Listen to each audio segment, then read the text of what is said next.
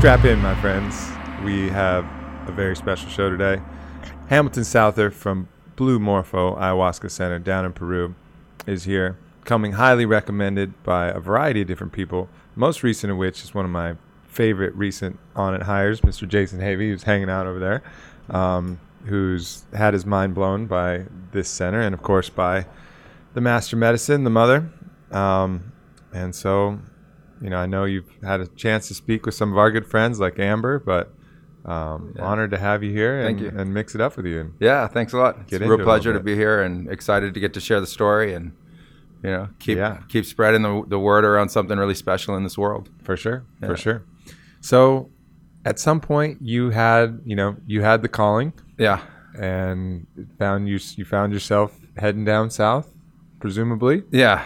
And so tell us a little bit of that, and then we'll get right into it. Yeah, when I was year after I graduated from college, I started having spontaneous visions.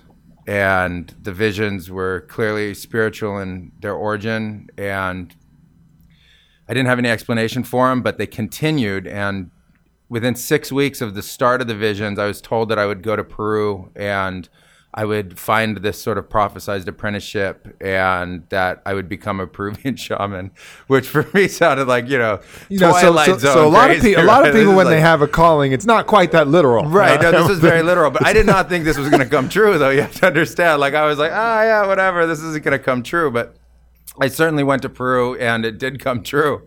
And so that made me have to think twice about what the universe was and what life was and what was happening, because I was just in my early 20s, so I was just kind of starting to embark on what we'd call adult life. Yeah, that's I guess, the calling comes to everybody in a different way. And sure. I guess for you, the universe was like, this dude needs it directly literal. Yeah, literal. But I'd gotten to a point in my life where I was kind of like, where am I going? What am I doing? What is this? And I was certainly disenchanted and it had gotten a little dark and stuff like that. So I think I needed a literal wake-up call. And I didn't have a background in spirituality or anything like that. I didn't really understand it. It didn't mean anything to me. And so, when you have these light beings talking to you, you then decide, whether you need help or whether they're real. You decide that, right? You gotta make that so choice. I figured I had to give them the benefit of the doubt. So I'd go to Peru, and if it didn't work out, then I'd just be quote unquote normal maybe or something. But I ended up deep in the Amazon and in this tiny little river, a little community of 8 families, and with a guy and a bottle of ayahuasca, and so I ended up staying for a long time. So that's that's not always the wisest way to go about searching for an ayahuasca experience, is just to head there blind and look for a guy with the bottle. Definitely not a recommended way of going about it in this day and age. Yeah, we have to think that 14, 15 years ago, climate was a little different. Very different. And the number of people looking for ayahuasca was very different, and those kinds of experiences. And it also wasn't just random. I mean, I had this deep spiritual connection. I had an ability to communicate with guides at that time, and I was being guided by them. And I was already told the specific guide I needed to find in Iquitos, and I found that guide. By name or just by? By name. I had a Lonely Planet guidebook, and the name was mentioned in the book, and it was every single time I went to look at the Amazon, the message was that guy, that guy, that guy. No one else. Can you share the name? It was a gentleman by the name of Moises Torres, who's now kind of retired, but he was the only jungle guide from Iquitos that guided into the area of the forest where I ended up apprenticing. Right. So it was very clear that I needed to find that guide, because that was the only guide that took people to where Don Julio Llerena Pinedo lived, who was the sort of grand elder that trained me. Right. And then it turned out that Alberto and Julio had had visions for 10 years before my arrival that I would come. So they had been seeing it for a long time, that at some point this gringo guy was going to show up and stay, and so it was all very part of this very prophetic experience, and it was shared on both sides. And so I had to get to that location, which was, hundreds of kilometers from Iquitos, deep into the forest. And so there was only one guy who took, foreigners out there. So, so inevitably when you experience enough plant medicine, it begins to reshape your paradigm and the rules by which you abide by. Absolutely. But you're talking about these things that allies were guiding you. You had these visions of these light beings. Sure. How did that fit in your existing framework before the plant medicine, and how has that been kind of shaped afterwards? It didn't fit at all into my previous framework. My previous framework was born into a family of Western medicine. That was the beginning and the end of it. There was it was all science-based, math-based, very empirically based. And there was very little room for what would be seen as entirely personal experience or personal paradigms. It was all the collective, right? Right. And so when I went down there, there was just a tremendous amount of doubt, confusion, and I started to have to open up to a much kind of wider and broader view, which was, well, maybe, the other 6-7 billion people on the planet who know of this stuff and have experienced this and have culture with it and collective mythology aren't wrong. I kind of realized I might have been really arrogant in my youth, that there might be a whole lot more going on in the world than what I had initially, seen and understood. And then when I got into it, the pendulum swung the other direction. I started to see that was, this new paradigm and this new way of thinking and this new exploration of consciousness was where the real deep wisdom was and the real knowledge was. And then over the years from there, the pendulum has kind of swung back into the middle where it really does now hold both. And in that journey, I think for a period of time, I was really connected to this idea of, well, kind of who had it right, because there was this real dichotomy and this real opposition between modalities. And then I started to think something very different, which has been fueling my work now, which is that it's not about right or wrong or about who has their finger on the pulse, but it's about consciousness. And I see that consciousness gets shaped, and it really is the bridge of the entirety of our experience. And I got really fired up about how human consciousness shapes human experience and, what we can do to change the state of consciousness that we're in.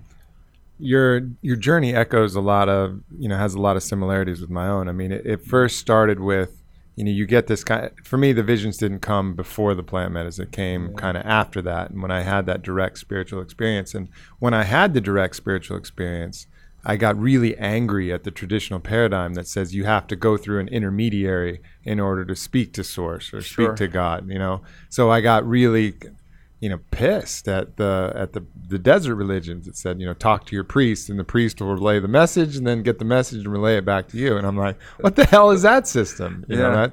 And so, as I've gotten older though, then you start to kind of be able to bridge the value of all of these different traditions and kind of see a more temperate kind of viewpoint. But I think one of the greatest lies still ever told in the world is that people can't go out and find these truths themselves. They have to go look in a book, or they have to go talk to somebody else.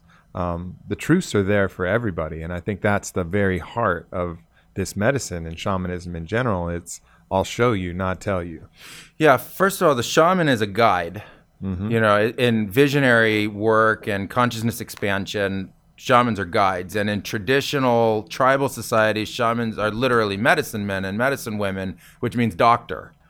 And so you have that real split between, what a doctor is in the Western world and what a doctor is in a tribal world. And this, I think, simplest difference is that in the tribal world, the doctors never separated mysticism and spirituality and spirit and energy from the kind of whole collective knowledge base or ensemble. And then you see, as you start to explore more and more and more, these incredible commonalities. These incredible commonalities in visionary experience, the wisdom and knowledge that you come into contact with, what happens to your mind as soon as you awaken the heart and the heart starts to open up and really becomes like a chalice that holds the mind and gives it stability and structure. And you start to see a real difference between the institution and the institutionalization of these incredible mystical truths and understandings about life. And you can be more open-minded and really pick from the different traditions what aspect of it speaks to you, and not have to fully take on the institution of it and all of the beliefs associated with that institution. And you start to see that, like you mentioned the term God. Well, from my understanding, that what that term means is an understanding found across every single religion and every single form of mysticism and every tribal society. They just have very different description for it. But the concept's there. That concept is ubiquitously expressed across the entirety of humanity. Right, and it's just the connotation that freaks people out because it's been associated with so many different things depending upon the context from which it's been used. Yeah, that's why you have to be careful with vocabulary because you say God to some. Oh, and it means something totally different. You say God to me at 22, and I'm like, go fuck yourself. I was angry at that kind of paradigm. Whereas now the vocabulary, as you said, doesn't bother me because my understanding extends far beyond what I'm not in that context anymore. Yeah, and you can apply my own context. Yeah, and you can leave the context. And when I see the great criticisms about the large spiritual or religious institutions, what is being criticized is the institution. Totally. And the practitioners in the institution. That's what seems to get criticized. And the other side of it is the push to try to make that institution strong.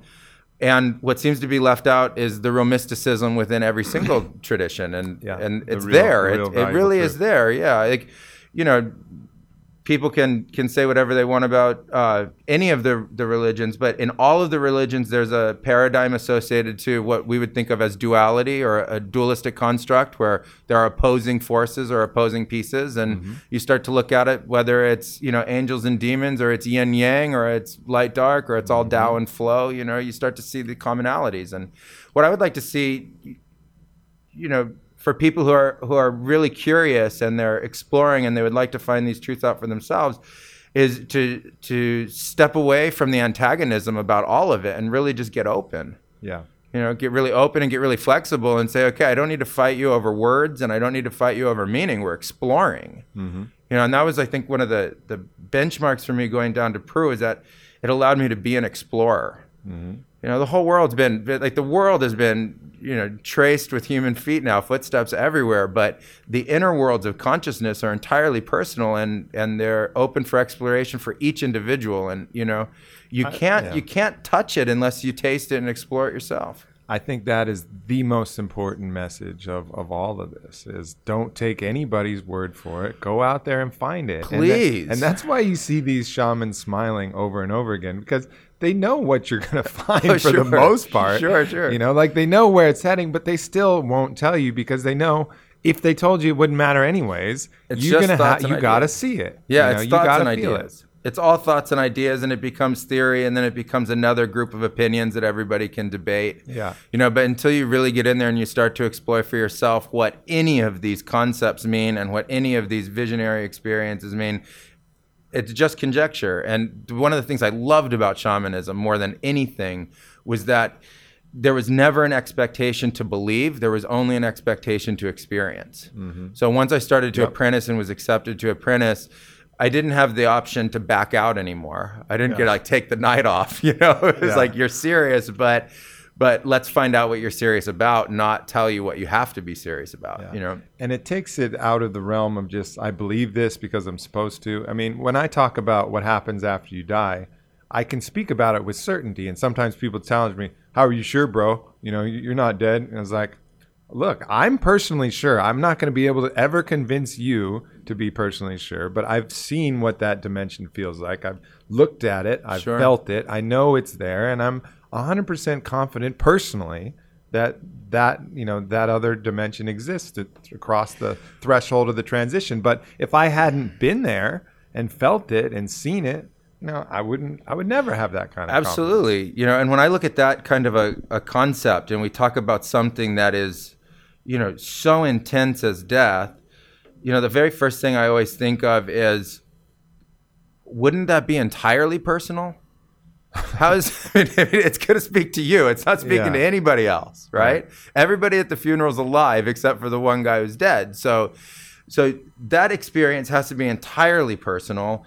And then we don't even know what parts die other than just the body. We know the body goes into stillness and then, decomposes as it was constructed. But the experience beyond that, and that's where I always go back to consciousness, shows us the infinite. It shows us the eternal. Time's different. It shows us the emotional, completely different. Shows us the connected, completely different. Shows us the multidimensional, completely different. And so for those of people like you who've had that experience, you can speak with certainty on it because you've crossed the rainbow bridge, you've crossed the bridge of consciousness, you've gone to the non-physicality of consciousness, you've experienced the eternal of consciousness, and the awareness that you don't lose identity, but you lose identification along the way. Like, beautifully said. You're still you. I mean, it's like completely just the best fucking version of you. The best version of it. It's the cleanest, like, most truthful, most loving, most aware, most open, most incredible. And so happy, and that's another thing. I've had other experiences with other really powerful plant medicines, one of which was iboga with a 10th generation Bwiti shaman, and really went deep in that, where I was able to speak to the consciousness, the essence of consciousness of people both alive and dead. And that's an interesting part of the paradigm. But the interesting thing to me about that is you think of like we have this Western conception of ghosts, and it's ooh, and it's all like that. These people were cracking jokes, we were laughing. It was like the very best iteration of their personality and identity. And when we were done talking, they would screw around with me. Some of them would flip me off, like, hey, stop talking to me. We're done here, And to see the vibrancy of that spark of consciousness and the joy and the love that was emanating was really something that was special and will always kind of stick with me. Yeah, when the human body is the core rooted location of consciousness, there's all of the separation between everybody that is perceived but not real. Right? It's perceived, but it's not real. Like between you and me right now, air's connecting us, table's connecting us, floor's connecting us, chair, matter, concept, auric fields. There's all these things connecting us, but it seems so separate. As soon as you can shed that concept of separation, you're instantly awakened to a greater understanding and a greater connectivity with everything around us.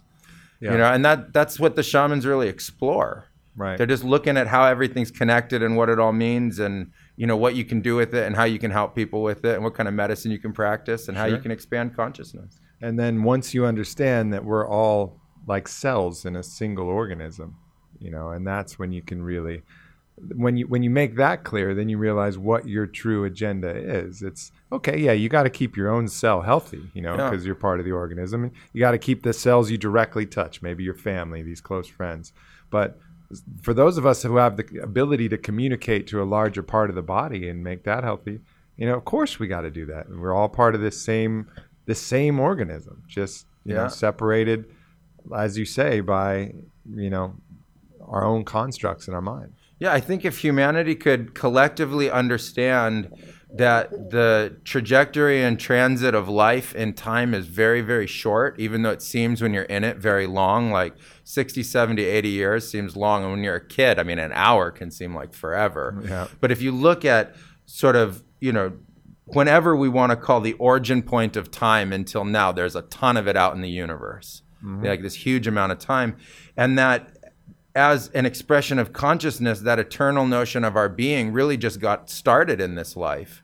And as soon as we shed the rest of it, and I don't mean it in the form of having to physically die, but shed these like perception barriers between all of us, we can start to see that very same consciousness that we're talking about that you find in plant medicines is happening in the normalcy of our daily life. We're just cut off from it. Sure. And then we can get to start to get to like that really amazing paradigm that life can be on a global level or a humanity-based level, where people are actually seeing that we are one humanity. They can see beyond the differences, beyond the cultures, beyond the races, and see like, we're all experiencing the exact same core architecture of life. Like conception birthed us into cells birthed us into little bodies, and we've been cruising the earth ever since trying to figure it out, And like that aspect of it alone right there really to me is a deep, humbling experience to understand that there is one single collective story we're all figuring out together. Yeah, it's like collectively we form the one source, that life force, that creation. And when I look about, sometimes you wonder like, well, what's the purpose of working so hard to improve consciousness? Well, it's like the more collectively we form the mood of God, like, is God happy or is God frustrated and pissed off and sad, Sure. Like collectively, if we all elevate, then the whole mood of the collective improves. And so it's like that the organism is happier, healthier. stronger. And absolutely. I look at humanity as a single collective, and I look at it as a single ancestry and a single timeline. And I don't really know. I mean, I studied anthropology, so 150, 160,000 years ago, we have archaeological record of the first Homo sapiens sort of walking the earth and stuff. And I see this continuous timeline ever since then. And that what really separated Homo sapiens from all of the other kinds of organic life is on Earth was that we had this awakening to consciousness. We have an understanding of our own consciousness, a self-identified version of the consciousness, a collective version of the consciousness. And so what we're really talking about is the nexus of the mind and the imagination and the emotions and physicality to actually do something, to affect consciously and know it. And so to me, the whole game now is consciousness. Yeah, we've played out the physical game, ad infinitum, technological revolutions, to this incredible explosion of digital revolution, information technology everywhere. And so it's like, well, now what?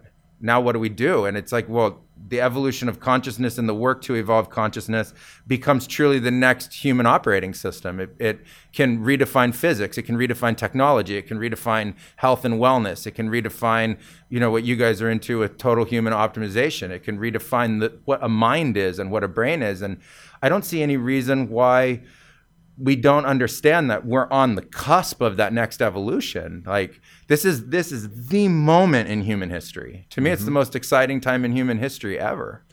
Yeah, I agree. I think we're very close to starting to actually build those physical bridges to these consciousness and other concepts. Already like the science about the power of belief is coming out. Sure. So you're having books like by Joe Dispenza and these different books, You Are the Placebo, talking about these amazing stories about the placebo and the nocebo effect, how the mind alone can cure an incurable disease or actually create an incurable disease. Sure. And just documented cases of this. So we're starting to find these connections where thoughts, interpret to matter. But then it starts to get even more interesting in the quantum physics level, where the observation of a certain thing will create the outcome of a certain thing, the observer effect in quantum physics. Absolutely. And then I think we're even on the cusp of finding out even more links. I've been really interested in the results of that particle accelerator that they've had going in Europe, and they're looking for what they call the God particle, that Higgs boson particle. And so a lot of people were thinking that the Higgs boson was going to come in at a weight of 115 units, and that was like the conventional theory, right? And they didn't even know if it existed, but if it did, that made everything make sense. And some other factions thought it would come in at 140, which meant it was a multiverse. And so they actually ran the thing, and nobody thought it was going to be anything in between. They ran the thing, and it came out as an average between the two. And I was like, that's very curious. Sure. It just makes me wonder if that particle isn't some direct link, like that nexus point where belief translates into matter. And so the collective belief of what it is, it's like, oh, what does everybody believe it is? Oh, 126, cool. I'm good with that. Yeah. Like I think we're on the cusp of, and that's kind of like a radical theory that would be rejected by every quantum physicist now. But at some point, I think we'll actually start to find the science to blend with this spirituality, because as above, so below. I mean, these rules are going to have their footprints in the physical world just as they are in the spiritual world. Yeah, the work that we're doing right now with the Blue Morpho Foundation and sort of our expansion into the modern world, because, I lived in the Amazon for 12 years straight, just practicing traditional Amazonian ayahuasca shamanism, is to take the mystical knowledge that we've amassed and actually apply science to it and apply math to it. And we're in the process right now of creating a coalition of astrophysicists and particle physicists to be able to start to mathematically model the mysticism and bring mystical understanding into hard science. Yeah, because the connection will be there, and that I agree with you. That's going to be the real revolution. Just as the clinical studies that have been done on psilocybin and MDMA have allowed those medicines and marijuana, the medical kind of research that has come out, have allowed those to become accepted by mainstream society and start to proliferate. Yeah. I mean, the train is on the tracks for legalization of these things because of the scientific method, which has been our predominant religion in our culture. I mean, that is the religion that everybody ascribes Western to. Science, certainly. So we've applied these so-called mystical and these drugs, these psychedelic drugs to that, and all of a sudden people are accepting it. Oh yeah, mushrooms. I heard that's really good for end of life care. Oh yeah, there's that study by Johns Hopkins. And oh yeah, MDMA. Yeah, it's great for PTSD. And then all of a sudden, people's minds start to open. And I think when we start to make the connections like you're working on making, where it starts to tie into more of these phenomena, it's just going to really open up people's minds to a truth that has been, forgotten by most people. Yeah, and I think the sacred plants are so important in that because, through the work that we've done at Blue Morpho, we've had people from 60, 70, 80 countries from around the world come, and 48 of the 50 states have come to our center from every single background and walk of life. And so we've had these MDs and PhD doctors coming to us over and over and over again, looking to extend not only their own understanding of the universe, but their own work. And all of a sudden we have this watering hole, this meeting point somewhere in the world around this understanding of exploring consciousness in conjunction with these plants. And it's bringing together people that never would have sat around a table together. And in this case, it's not even a table. It starts in a great circle in a very ancient traditional way where everybody's dropping these, cloaks of sort of modernity and saying, okay, I'm here, I'm present. I'm a big bundle of energy. Where is this going to take us all? And then the next days, the conversation gets to become something that really more is coalition based and, sharing ideas and crossing these gaps that you would never see, in other places. Yeah. It's funny. You talk about sitting around in a circle and, we had never spoken before this podcast. And, we find that we're sharing so many similar ideas, but you find that in almost every ayahuasca circle you have, unless someone's really trying to put on a show or something. And there's a rare circumstance where you'll find that where they want to have an experience that will impress people or something like that. I've seen that occasionally. But for the most part, if people are telling the truth, I've never had anybody go around with the talking stick or however you do it and describe their experience and be like, what? No, that doesn't make any sense. It's like everybody comes to truths that inherently sit well as and congruent with the same paradigm. It's a wild phenomenon, whereas no matter who they are, no matter what background they come from, when they share their experience, you're like, oh yeah. Yeah. And I think in that case, what we're getting is a group of people to sit down and agree to some core similarities to life. Right. And when I look at modern society and the modern lives we live, I see that most modern people were born into incredible stability in those core sort of vectors. And so you have, relative physical health and well-being. Like I always say to people who are fairly sick, focus on the 80-90% of you that's really healthy, because that's where we're going to find that movement. Mm-hmm. Same thing with the mind, same thing with the emotion, same thing with the imagination.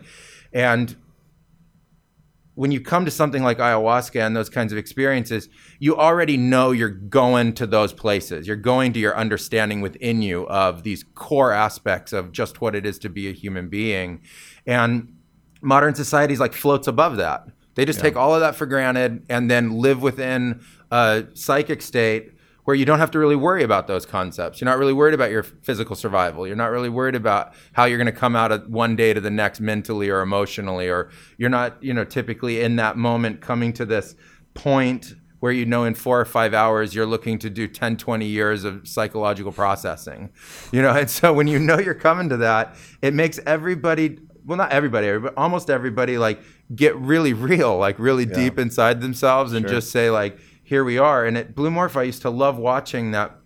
The first day, everybody was pantomiming their own existence. Right. Literally acting it out, right? Nerves were up, anxious, they're literally in their physical expressions, acting out what's going on. And by day 3, they would just be so relaxed in the chair, talking, sharing, expressing, and that whole mask of personality and sort of layer upon layer upon layer of this psychological competitiveness for the space and, who's going to have the greatest experience and competition, all that was neutralized to a point where everybody's just really, really in their skin. Yeah. Grounded, present, saying I had a big experience last night. Yeah. That really rocked my world. I don't even know how I'm going to integrate it, or, sure. After that. And I always thought that's something very special. It is very special. And what's also special is that there's people who inherently, I've seen it in many different groups, inherently completely dislike each other upon initial meeting. You know, it's like, I can't fucking stand that guy. It drives me crazy.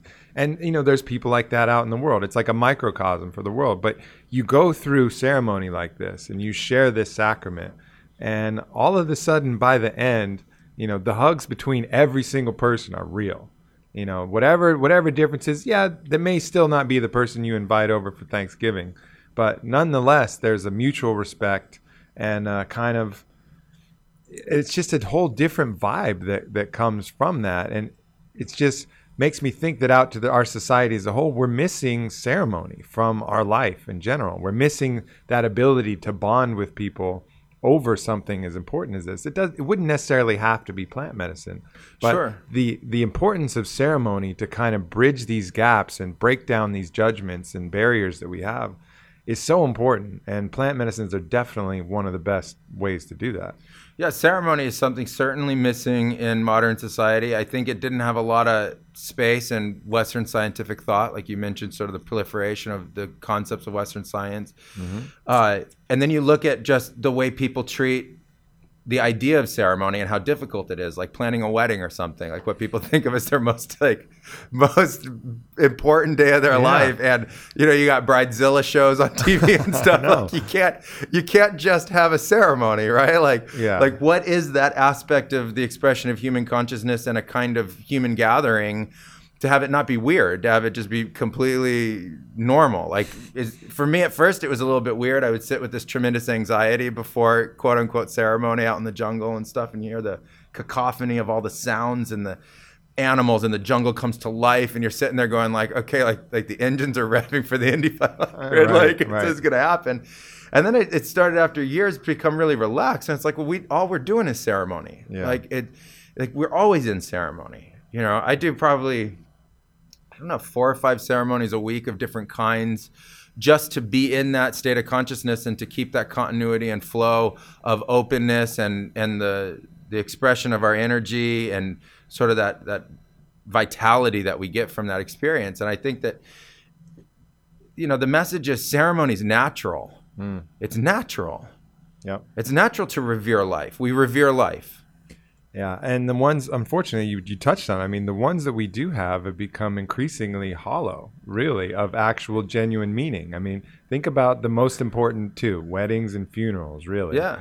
You know, and so everyone, you know, bridal shower or bar mitzvah or put anything, birthday, anything like that. And it's really about gifts, show, drinking. You know, it's about things that really have absolutely nothing to do with real ceremony, you know, for the most part. I mean, there's some tender moments that can happen in a wedding, but it's not really designed to magnify that necessarily. It's just kind of like it happens because the union is special, if it is special. Otherwise, it's just like, man, what the hell is this? Yeah, but, you know, look at the paradigm that we have in Western society where in like this incredible developed, incredibly wealth, incredible expression of technology, we've also been taught you will never be real.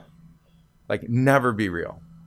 Never just show up and be yourself. Do not do that. If you do that, you are going to get kicked, spit on, bullied, hurt, worked. Like, no one is supposed to just be themselves. There's no space for an individual to just be who they are in like this collective fear-based mindset. And so how are we supposed to come and just relax and be together as people and have enough space around us and enough respect around us to let everybody be themselves and see that there's no reason for all of those fears? Yeah. You know, if we can't get past that, how are we going to be able to have ceremony? Because everybody's going to be peacocking and primping and sitting and adjusting and like, you know, faking the facial expressions and communicating smokescreen the whole time. Sure. And again, going back to the sacred plant medicine, they tear that down. Yeah.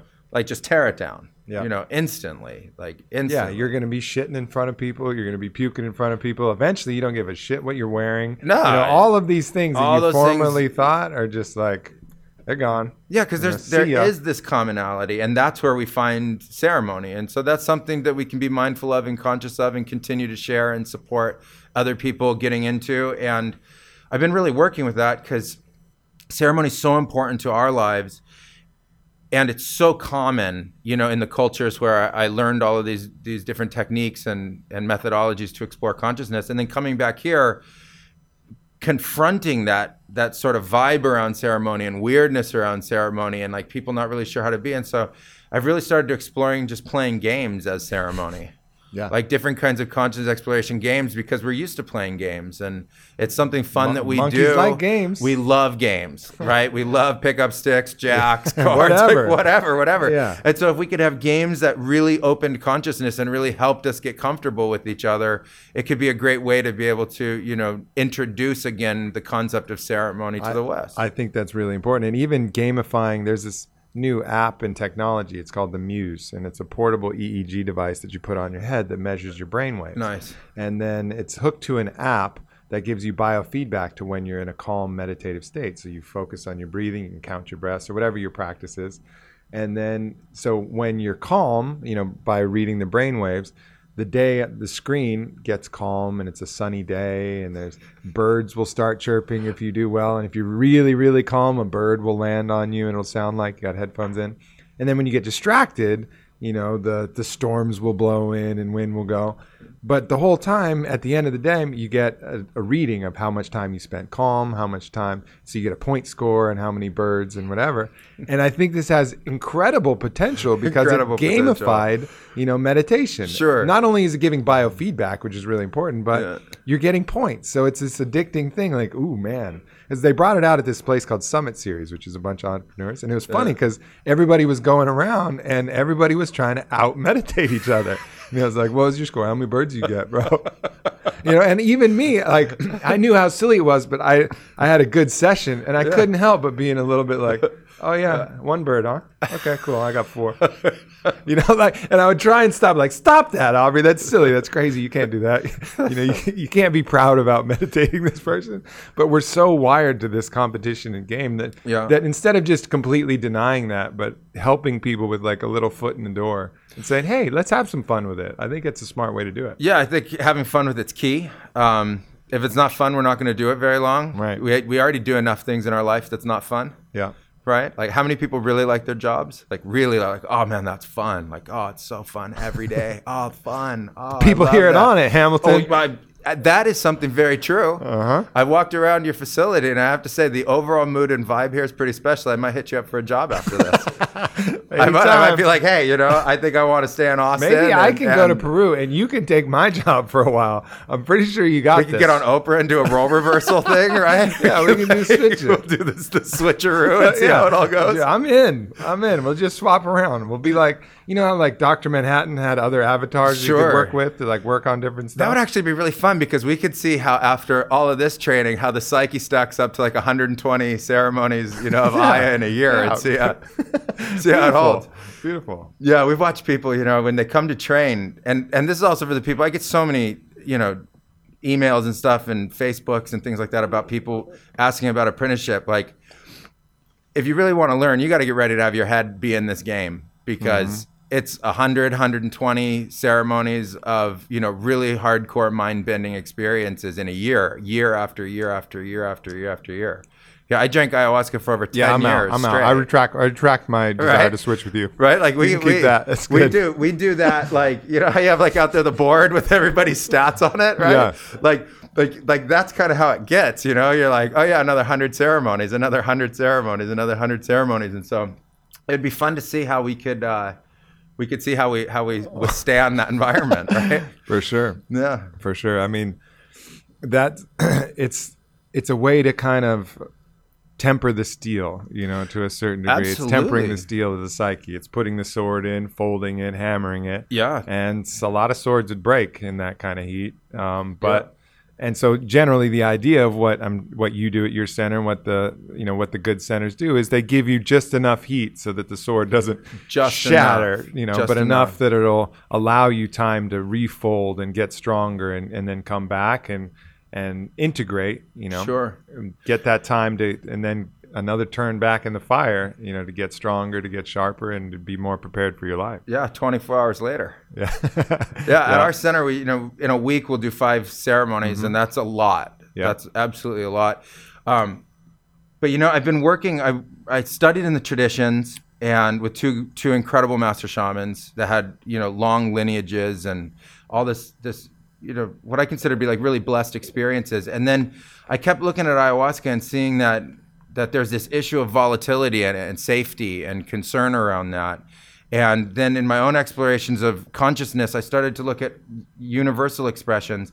And I developed this methodology called the Blue Morpho Way that sets the space for ayahuasca all in 9 universal definitions of human consciousness. And when I first took it there about 5-6 months ago, I developed it outside of ayahuasca with the work that I was doing in the States. I wanted to see if ayahuasca would destroy it or if ayahuasca would support it. So you set up kind of like a codification, a paradigm of sorts that you want. Yeah, I've codified human consciousness in 9 universal definitions. Okay. They apply to every single human being at every single moment of life once all of the pieces come online. So from embryonic stages until sort of what we would consider to be full human capacity. Once once that's formed, I within mystical terms, codified it. What I want to do now is turn it into mathematical forms. But what it did to ayahuasca was something that I couldn't even believe the results. The ayahuasca completely overlaid to the structure. So we set it up inside the ceremony, and for those who are like real mystic nerds out there, like I am, it's called the medicine world, and it starts if you modeled a universe in numbers of pieces. So it's like, what does the universe look like at 1? What does the universe look like at 2 pieces? What does the universe look like when there's 3 pieces? What does it look like when there's 4 pieces? And it changed ayahuasca. And I'd never seen anything touch ayahuasca. I mean, shamans, when they're in really in ceremony and you have a big group and there's a lot of purging, 50, 60, 70% of your energy is just going to keeping the room contained, And all of a sudden, the whole space of ayahuasca completely relaxed. Like ayahuasca relaxed. It was incredible. So you're actually setting up some kind of diagram on the ground, or no? It's the ayahuasca shamans get very, very good at holding abstract consciousness concepts as normal, real states. But I mean, I have written it out on paper, and we've drawn it. You're holding this energetically, but we hold it energetically, and we hold it together psychically. We share it with the group. We share it with the group, and then we hold it within our own consciousness, and it awakens a universal state of human consciousness, which doesn't then have to be held. All the comparative states dance in light inside your brain, and so you have to dance with them, and you learn in ayahuasca to move really quickly, right? To be able to keep it all together, and because it's such a vast amount of information, right? And this made it all incredibly still and calm, and it allowed the transformation inside ayahuasca to be accelerated. So, before you're like, okay, it's a common sort of thing people have said, like 10 years of, counseling in one night of ayahuasca, that. Now it can be like 20, 30, 40 years. So it's a magnifier. Magnifier, accelerator of it, but through a kind of stability and contained expression within the ceremony itself, which allowed for a much greater expression of the movement of consciousness. Well, it makes sense. I mean, if you're thinking of ayahuasca as an energy source, and that energy is splaying out in all different directions, like a bad connection in your light socket, where its sparks are fizzling out, and you're this master electrician, like, come on, we gotta get this through there, and then you find the right converter there that can just take that energy at that voltage without frying the system, and then apply it so that it really transmutes the transformation. I mean, it makes sense theoretically, absolutely.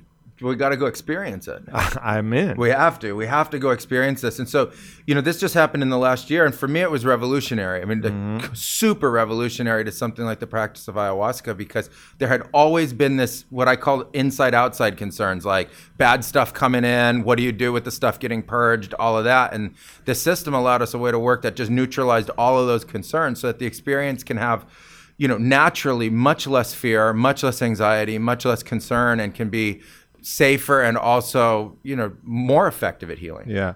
That's interesting you mentioned that, because that's one of the issues that I have with a lot of ayahuasca shamanism is the obsessive concern of, oh, this person's throwing darts and there's this force. And I mean, and it can get to this point where it's like a video game almost. It is like, it can play itself out very much like you know, only where your collateral in the game is your skin. Right. And then that never really sat that well with me, is like, you know, for whatever reason, I knew that there was a better way. You know, I didn't fully ever buy into it completely, although I understand the true importance of a sacred space and having it contained. But it would just get to these proportions where it'd be like, okay, come on now, guys. You know, this is strong medicine. Let's sit in, let's be in a safe, contained space, and let's allow the medicine to do its work. Don't be so scared of everything coming in. And I think so many people, when they're in that paradigm, they have so much fear because they think something, this thought that they have, which they just need to purge naturally and relax. They think it's some demon or something that's attacked them. And so I think I really like the way that you're describing, is like, look, let's set this in motion and then be done with that Be done with that whole side. Yeah. You know, that was a real perplexing question to me early on, because I came from California, and, you know, occult practices, not like on the open radar. You're not hearing about people doing spells and weird things like that all the time. You get down to the Amazon, and it's like, hello, this is the part of the culture, you know. And then I started to look at it really kind of from an anthropological background of like, well, why does this exist? And then I got deep into the tribal societies, and this is also, you know, not a warning to people, but a disclaimer, like, think about the cultures and what the cultures believe in and what the cultural paradigms are of the people that you go take, you know, visionary medicines with, because it's where they're coming from, right? It's where they're coming from. And the tribal societies that developed ayahuasca practices, and I pay a lot of respect and homage to the ancient traditions, they also didn't understand pathogenic illness. They only thought of psychomagical or mystical illnesses. There's deep competition within the tribes. They were war-based tribes, headhunting tribes, and they developed these, you know, traditions also with the medicine. So there's a lot of coloring of those belief systems into, you know, the traditional ayahuasca practices. And power itself. Absolutely. You know, the medicine men were some of the most powerful people in that tribe. Absolutely. So, and power is a force. Absolutely. Absolutely. And they were either the doctors of the tribe, they were the tribal leaders, or they're the ones who are giving, you know, advice to the tribal leaders. So right there, you can already see the balance of power.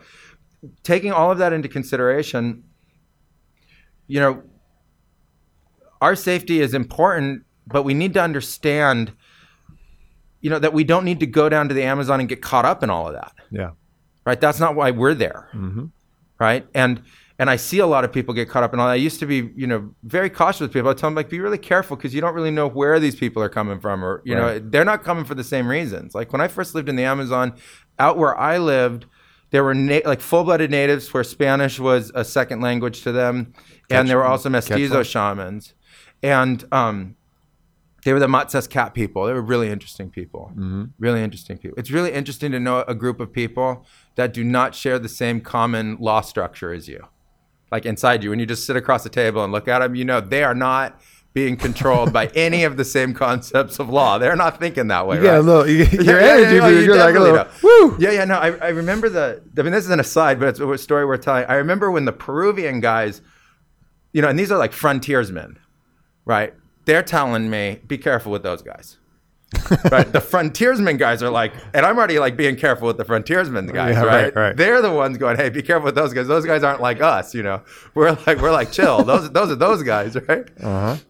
You know, and so I just think that let's not be scared about all of this stuff. Let's not be concerned about these questions, but let's also be smart about how we're gonna you know, think about using this visionary medicine. And there's all this stuff out there about, do you need a shaman? Do you not need a shaman? Is there danger? Is there not danger? Is there all of these concerns or not? Let's get really focused on why we're there. We're there for medicine. Right. It's the only reason why we're there. Medicine is used to learn and also heal. So you learn from the medicine, and you also heal with the medicine. And so that's why we're there. And, you know, after dealing with all that stuff for a long time, I wanted a solution. And so I developed my own solution. I didn't want to deal with, you know, angry people all over the world being competitive in psychomagical ways or even physical ways. Like, you know, I kind of realized that there's a lot more efficiency and peace. It's just a lot more efficiency. Totally. And instilling a strong sense of self-reliance. You know, I mean, if you get so caught up in these outside forces, that was I gained a lot from working with Alberto Violda's group when I went down there initially. But a criticism I had of his school of practice, and he does great things, all respect to him for doing what he started, but he has a belief in, and you can read about it in his book, Shaman, Healer, Sage. He has a belief system where these energies get stuck in you and you need somebody else to extract them for you, right? Yeah. So constantly when I was down there with his group, they were in constant need of help. I mean, we'd be in ayahuasca ceremony and it'd be like popcorn popping up, like, help me, Maestro, help me. Because in their mind, they had instilled the belief system that things get stuck that they can't remove themselves, that they need somebody else to extract. And just that belief system, it shook their own self-reliance and their ability to really transform with the medicine, because their belief system made that in effect true. Whereas absolutely. If they rewound that belief system and said, no, I'm going to be fine. I'm a being made of light. I'm a being made of light, made of diamonds. What's going to hurt me? I'm right. Invincible. I'm in the house of my father's source. I'm an invincible being in existence for a blink of a time. What's going to hurt me? You have that attitude in there, and then you allow nothing's going to stick. You're a Teflon. Yeah, exactly. You're like cosmic Teflon. Exactly. And that's what's so important. And even I've seen this over and over again. Like people will get afraid of these other external forces where I know that, look at yourself as this being of light that's invincible, and you are that thing, and you can go through these things absolutely that way. And I think it's important to, to not get caught up in that other paradigm where you're giving away your own protection and self-reliance. Yeah, I mean, what we do at our center now, and part of the Blue Morpho Way and our medicine world work, is to understand that the universe as a whole represents all of it, like literally all of it at once, not differentiated. And that undifferentiated point we call love. We call it like this sublime grace that is, completely supportive and completely guiding. And then we say, check out your body. Your body's made up of it. And then check out your mind. Your mind's made up of it. And then check out your feelings. Your feelings are made up of it. And check out your imagination. Your imagination's made up of it. So sure, we can encounter all of these different kinds of beings and all of these different mind forms and projections and, incredible dimensions and, honeycombing universes and filled, just teeming with life and spirit and all this stuff. And always remember that when you're there, if you need to release something, if you need to purge something, you need to let something go, remember the love right there and just hand it over right there. Don't try and find it somewhere else. If you find it in your knee, that's where the healing medicine and love already is. So just connect the two and then it's gone. And, we teach people how to do that themselves so that they can be self-reliant, so that they're not relying on us. I think that's incredibly important. So what is it about DMT in particular? Because I'm sure we haven't talked about it, but I'm sure you've had experience with a lot of plant medicines.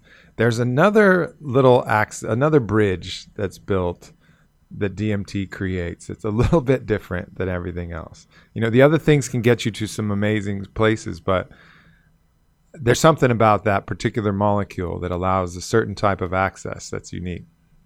But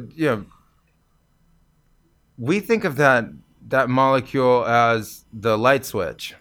Mm-hmm. And so, imagine if you could flick a light switch to the entirety of your consciousness, and at the same time, talking about that bridge, recognize your own consciousness as the bridge, like a true nexus, a coming together of the entire universe coalesced in your own being, and that there's no separation at all, and you can flick a light switch through that and see the entirety of your energetic makeup, that your consciousness and your mind could fully comprehend your atomic makeup. It could fully comprehend your molecular makeup. It could fully comprehend your cellular makeup. It could fully comprehend every single synapse path through the brain, and that you yourself could rewire your brain from all the different problems that you're having, to otherwise. And clearly the molecule of DMT is purposeful in that. It's purposeful in that, auto-produced by the body itself. So I think that molecule is a molecule that's directly related to human consciousness and the turning on of light in human consciousness. And there's so much fear around all this stuff in the world. Like, I just don't see the need for there to be so much fear, but I also see the need for there to be a tremendous amount of responsibility in the exploration of these chemicals and like how we can use them to really better ourselves and better humanity. But I just see the molecule as a a capacity to really not only, awaken the whole brain to work together, it also then lets you kind of find that place of nexus, that center point within you that then allows you to see the light of the whole universe and then navigate it, and to be able to see that your body's made up of that exact same energy, and your mind's made up of, and that your big toe's made up of the same stuff as your thoughts, and getting that real holistic view on what we are, and being able to experience it, not just have it be scientific theory, but really be able to experience our own scientific theory. Well, you end up feeling it a lot of times before you can even verbalize it. Yeah. Like the vocabulary, like, I don't know, but I felt this thing. Yeah. And then as you talk about it and kind of think about it more, but a lot of times our words simply fail because words are tied to ideas that you can, that make sense clearly, Yeah, language is a fascinating tool in its own right. If you think about a being having language, because it's entirely symbolic. Mm-hmm. You're taking something entirely etheric, which is a concept, and now you're going to give a grouping of symbols meaning, and then you're going to combine those symbols into a new symbol that has new meaning made up of those symbols itself. So if you keep digging at it, you keep pulling the thread and take it into anybody who wants to really play with this one, you're never going to get anywhere. You're going to keep pulling and you're going to get another symbol and another symbol and another symbol. And, and so I look at that as being one really finite expression of how human beings perceive, think, and express. And that if we look at, the origin, like the epicenter or the origin of these incredible experiences we have, why not have them come through feeling first, or come through a hunch, or come through intuition, or come through the body, or come through vision, vision. Yeah, these absolutely. Visual. It's almost like information in its raw form is coming and it's splashing against this field that ignites them into all of these colors in this kaleidoscope. But this raw information hits this force field of existence, of physicality, and it hits our brain, and we get these visions and these colors and things, and then we have to then retranslate that back into symbols so that our brain can process it. Yeah. It's a really remarkable thing, and some puzzles will always remain. This information that hits our perception, and we get it and we go, well, I got nothing on that one, but I understood this one. That made sense. No, and I loved it. We would have people on every group that would come down, and for people who've seen the ayahuasca art, it's these tremendously intricate patterns and often very colored and stuff like that. And you have some here in the studio. And some people would come from it and be like, all I saw were colors and patterns. And other people would be like, oh my God, I saw divine architecture. I saw the fabric of space-time. And for me, all those colors and patterns, just like you're saying, are information. Yeah. Right? They actually are information. And if you spend enough time in there, you can learn to read them. Yeah. You can learn to speak that language, and that's what the language of Ikaro is. Mm-hmm. The language of Ikaro is a system of sacred communication between the plant energies and the human energies through that membrane of these shapes, colors, and patterns that allow a pure communication that doesn't have to then be translated. And it's a vibratory language instead of symbolic. Would it be valuable to, put this all down in a book like The World According to Ayahuasca, which is really actually the world according to truth, but would it be valuable, or is it just something that, let's just let everybody go down there, see it, feel it for themselves? Because I often wonder if that makes sense, if that would be helpful or if that wouldn't be helpful. Well, we could contact the author of the For Dummies series. Send him through 100 days of ceremony. And see. I don't know. In all fairness to it, there's a certain amount of theory that I think is valuable, and I think it's very limited. Yeah. And I think beyond that, it really does require the personal experience. I think that there's room to be able to translate the experiences and transliterate them into an expression of knowledge that could be very beneficial to people outside of the use of the plants themselves. So if we took it one step further, very similar to what you guys are doing here, in terms of concept. Yeah. Right? Like the combination of these pieces allows a human being to now experience something so much greater for themselves in their own life, right? Yeah. So if we could take the knowledge, utilize the knowledge in a new way, in a new form of packaging or a new a new presentation for people, I think that has a tremendous amount of merit, and that's something that I'm already working on. Great. But the idea of just, you can talk about it forever and try to understand it forever, but we really are babies in that world, and we need to take our first steps. So what are the first steps before, besides heading down and, booking a trip to Peru and having this? Like, what in your mind are the modalities that you recommend for people to start taking these baby steps? Like if they're going to go down or well, just in general, to access greater consciousness. To access greater consciousness.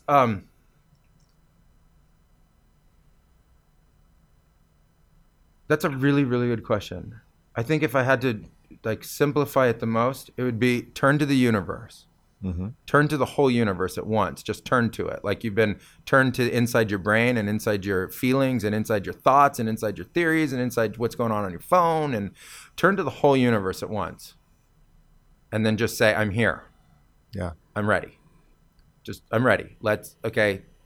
We've done enough of, micro, cut off. Just come to that moment in your life where you turn to the universe and say, I'm ready, and now let's be gentle, because this is the whole universe, right? This is my whole life we're talking about. We're not talking about just an aspect of it or anything. Let's start there. Let's start with that rebirth moment where, when you came out of the womb onto Earth, it was a brand new world.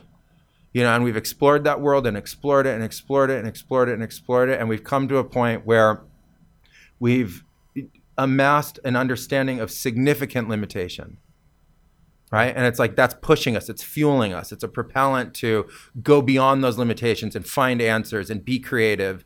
And so we know empirically that the universe is all there is, so let's turn to that all there is once and say, okay, I'm ready.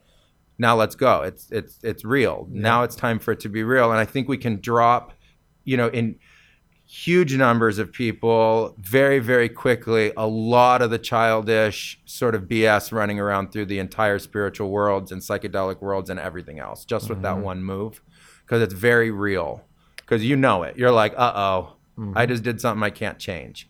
From that point, I think the very first lesson we have to learn is patience. Everything comes to everybody in its own due time. Especially once you're open, we need patience, because people are like, no, I want it right now. And it's like, you're not ready right now. Mm-hmm. This game plays at a level of intricacy and synchronicity that would blow people's minds. People are thinking oh, that was synchronistic. It's like, no, every nanosecond is synchronistic, right? There is not one movement on the planet happening right now that's not connected to your movement. So move your hand in front of your eyes and look at that movement and understand that every car driving on the planet right now is moving at exactly the same time. Understand that every human being hangs 10 on the now. People are searching for the now. Dude, we live the now. No one has ever lived in the past or the future. It is a one-time expression of consciousness. We are already right there. We're not thinking it. We're not knowing it. We're not connected to it. It's not in our consciousness. We've put up what I think of as an aberration of light in our vision to not see how the fact that we're already right there. All of the consciousness, all of the healing, all of the love, all of the happiness, all of the fulfillment, we have it already. It's already, including one single ancestry, including one human history, including every movement that every human being has ever made. I like to think of these things, I think of spreadsheets, and I think of Excel files, and I think of every category of human expression. And I see that there is a ticker ongoing of every footstep that a human being has ever stepped on the planet. And it's just increasing. And every breath everybody's ever taken, and every thought collectively we've ever had. And that's part of the magic of it. That is the magic. We have these special tongues to drink this special coffee and this special delicious shake that I'm drinking now. Absolutely. That no other planet, no other time could ever experience exactly quite that. There's not going to be an environment to produce that. And that's why there's existence. Why is there all this? It's for all these experiences. It's for all of the experiences. For the whole gamut of all of it. Yeah. And I think life's a miracle. It's we don't really know how we got here. These are things that I really look for. I think let's start with what we really know and what we really don't know. One of the things we really don't know is how we really got here. Another thing we really don't know is how long we'll be here. And another thing we really don't know is how the universe was created. And another thing we really don't know is how long the universe will exist. Let's just start there. That book ended the entirety of our experience. Now we have a container to hold it all. Let's explore, right? Yeah. Let's get fired up on the exploration and see what we can do, because I think we've tapped less than 1% of human potential. I think everything that is this magnificent existence we have right now is less than 1% of what we can do. And the next evolution is going to be in consciousness. And we're going to see that we're a bridge, literally a living bridge of dimension, and that we can extend. And so many of us already know this, that we can tap all of these different dimensions that have all of these different technologies and understandings in them, and these incredible capacities to explain and understand and build and grow. And we can really answer a lot of the problems that humanity is facing on the planet right now. I think you're absolutely right, but I also think we shouldn't discredit the stage that we're in, because the stage that we're in is also a unique and beautiful stage. Sure. We reach these states of higher consciousness. Some parts of the spectrum are going to go away. These things that we get to do now will become too much like that controlled folly that the Toltecs talk of. It'll just become a little too silly to really fully engage in them and enjoy them the way that we do. I mean, right now we have a full emotional spectrum, of everything from deep sorrow to deep bliss and I know that consciousness will yield amazing gifts and general ease of suffering and be a probably overall a more enjoyable state, but let's enjoy this one too, because it's wild and fucking crazy, and we get to do stuff that at this higher level of consciousness, it won't exactly ever be like this again. Definitely won't be like this again. But I think that, I've started to reverse my direction of understanding, and that I thought of higher consciousness as up and out and expansion in that direction. And I really see it as an expansion inward. And I don't see any reason why we can't keep all that stuff. I think we can literally have both. We can have all the fun, all the joy, all the sorrow, all the experience, and a container that holds it in a way that we don't have to get super freaky about it. It doesn't have to translate to like putting holes through people and spilling blood over the fact that we feel really bad that day. Right. So I think that, I don't really ascribe to the system of thought that we lose our humanity by reaching higher states of consciousness. I think that we become much more human reaching higher states of consciousness, because human already is this incredible love within us that is a medicine for everything, a tremendous amount of knowledge and wisdom, and the physicality. And so I only see that in the merging of all of those pieces into a cohesive expression of what we already have is what allows the opening of the doorways. And that's something I always loved about ayahuasca work, is that there's no room for sanctimosity in it, because when you're face deep in a puke bucket and that puke bucket bottom goes for eternity and you see that you're puking straight through hundreds of dimensions and they're all rainbow light, it gives you a whole new perspective. But you're still in the bucket though, right? That your jaws have unhinged and the great universe is pouring out of you right into that bucket, but you're still vomiting, right? Yeah. So it's I mean, do you think, I'm with you 100%, and I'm plowing full steam ahead, no regrets, nothing in my rear view. But do you think 50 Shades of Grey exists in higher consciousness? Does kinky sex exist in a higher consciousness? I mean, I think we'll probably do away with some of these things that are kind of interesting now, that are just going to be I can't, spanking you is not going to really, it's not going to really feel good anymore, Hamilton. We're going to lose a little something. I think we might lose a little something along the way. That's fair. And, I think that, why not? Why not? It's okay. I mean, why not enjoy it now? But I mean, don't we really think though that where we are now and constantly drop all the high and mighty, where we are right now are micro steps, learning to deal with the human psyche. Yeah. Right? It's micro steps. I think we can enjoy all of those micro steps. At the same time, I think that there's some situations happening collectively that doesn't allow people to enjoy some of those micro steps, and we can support it. Yeah, massive. We can support that, right? Mm-hmm. We can definitely support that. So individually, definitely, I don't see any reason why pleasure can't be part of the whole experience. It has to be. It has to be. And it will be. It has for to sure. be. But, also in the greater collectives, maybe it would be okay for everybody to get to eat.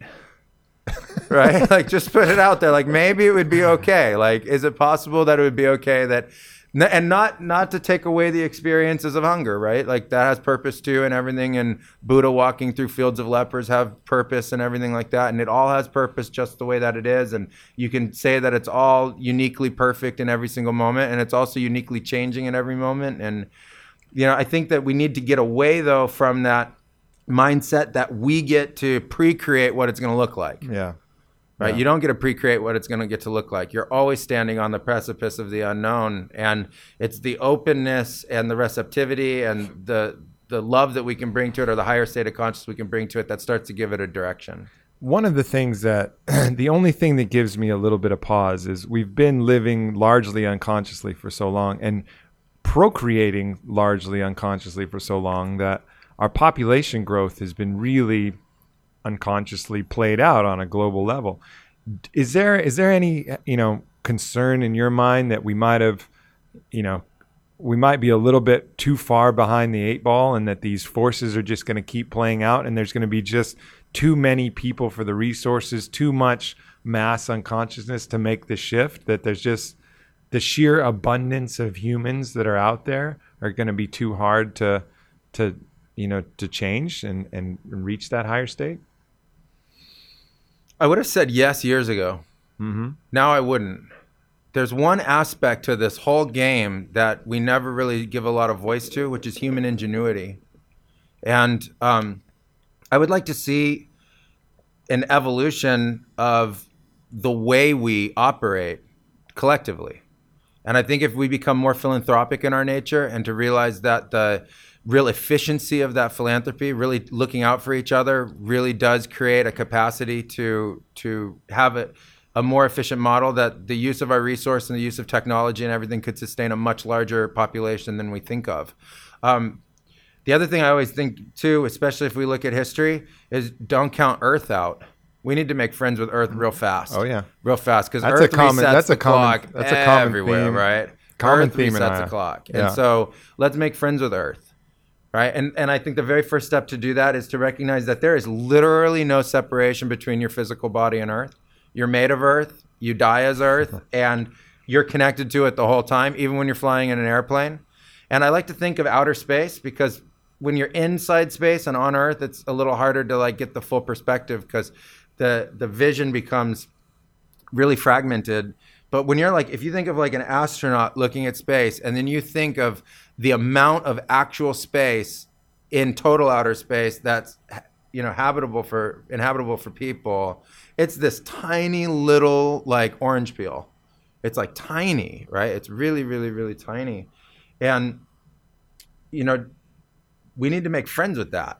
We need to make really good friends with that. It's a really important point that you made. And, everybody knows the law that matter cannot be created or destroyed from nothing. Well, so far for now, Yeah. Maybe there's some other rules there. But in general, as far as the physical laws, that's the truth. And then, but people think about growing. Okay, we grow bigger. We add more cells to our body, add more matter. Well, where does that come from? Well, that comes from us eating stuff. Right. Okay. And then where does the stuff that we eat, where does that come from? Well, that comes from, generally, it all goes back to plants. At some point, something we're eating ate some plants, on down the food chain. Yeah. All right. Now, where are the plants getting their cells from? Oh, the plants are getting their cells from the soil and the water that's coming from. Oh, yeah. So really, at the bottom, we are actually literally made of earth. We are walking Earth. You're walking Earth. Absolutely. And we think of, there's people and then there's Earth and then there's animals and then there's blah, blah. No, we're all fucking Earth. We need to start thinking collectively at the most primal level. We're Earth. And right. We're big enough now at 7-8 billion, whatever the population is. And I don't know how we even keep track, because babies are coming everywhere, right?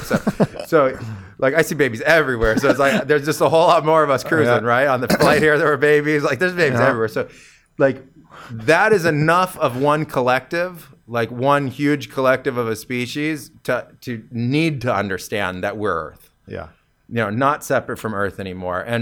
But that's where I go to the evolution of human ingenuity and consciousness, because we don't know what it could really look like. We only know what this evolution of consciousness over the last, 5, 6, 7,000 years looks like. It's sort of birth of the beginning stages of a greater collective in modern civilization, and then, the expansion and expression of that globally. We come to understand that we're Earth. We come to understand that we have a balanced relationship with Earth. We start to revere Earth, and we start to revere our bodies as part of Earth, and we start to really, come into balance with a more collective global expression. I think that can balance itself. I don't see any reason why it can't balance itself. One thing that is clear, really, really clear to me, like really clear, is that human behavior is programmed from baby. Babies have no idea what they're doing in terms of like how to be an adult human being. And so we have tremendous latitude to be able to change the shape and nature of how we work. The Toltecs call that the mitote, the dream of the world that shapes us into what we believe is right or wrong. Yeah, and then we think we're that thing, right? Because we've been thinged. We've had enough thing thrown at us that we have become thinged instead of this, sort of mercurial expression of a being on Earth. That real identification with human being as your consciousness expands gets diluted in certain ways, and you start to really feel like you're part of the Earth, and you start to really feel like you're part of the universe, and you start to really feel like your body is a system that is in balance and harmony with the different rhythms, and that if we had that merging of sort of modern knowledge and ancient knowledge and understanding and balance together, I think you could see tremendous growth economically. I think you could see tremendous growth in terms of social stability. I think we could see a tremendous reduction in crime and, a greater allocation of resources. It's hard to do crime when you're realizing you're perpetrating crime on yourself. It's a lot harder. And it's a lot harder. It's a lot less fun to steal from another version of you. Yeah, and I've lived in places where there's a tremendous amount of crime in the form of theft and stuff like that. And it really is comparative competition, poverty driven. Yeah. Scarcity thing. Scarcity. It's scarcity and I'm going to get me mine, and it's scarcity and then more scarcity and more scarcity. I think, again, there's a lot more efficiency. And if we look at resource use, if it's all about efficiency. Yeah. Right. That here with On It, it's all about efficiency. And so if we can reduce the amount of loss and we can reduce the amount of redundancy and we can reduce the amount of friction, you're going to gain a tremendous amount of growth. We don't know ultimately what the potential of that would be, but that's what if I channel the Earth, that's what the Earth tells me. Like I spend a lot of time like hanging with Earth. Yeah, likewise. And the Earth always tells me, the Earth consistently in a variety of different medicines says the same thing. It said, Aubrey, focus on consciousness. I'll take care of the rest. Correct. That's how I see it too. And I think that, with the work that I'm doing around consciousness now and the expansion that we're going to make this year in the Blue Morpho Foundation, we're going to be able to start to actually scientifically and empirically prove these things that we're talking about. Beautiful. I can't wait. Well, you ready for some more people to show up at Blue Morpho? It'd be great. Because it's going to happen. We're always ready. Tell people where to go. Tell people how to find you. We'll wrap this thing up. BlueMorphoTours.com for Peru and BlueMorphoFoundation.org for our charity work here in the States. And to participate, you just need to be open and ready to have some really incredible evolution, because that's what we're all about, just evolving human consciousness and really taking it to that next level for your own well-being and then a collective well-being. Indeed. Well, Hamilton, I'm going to call this part 1 because I know that we're going to do this again at some point. So great. I appreciate having you out here, and I'm looking forward to spending a couple of days here in Austin. Thank you so much for letting me be here, and pleasure to meet you guys, and kudos to all the work you're doing. Thanks. I appreciate that. All right. Much love, everyone. We will talk to you soon. Peace.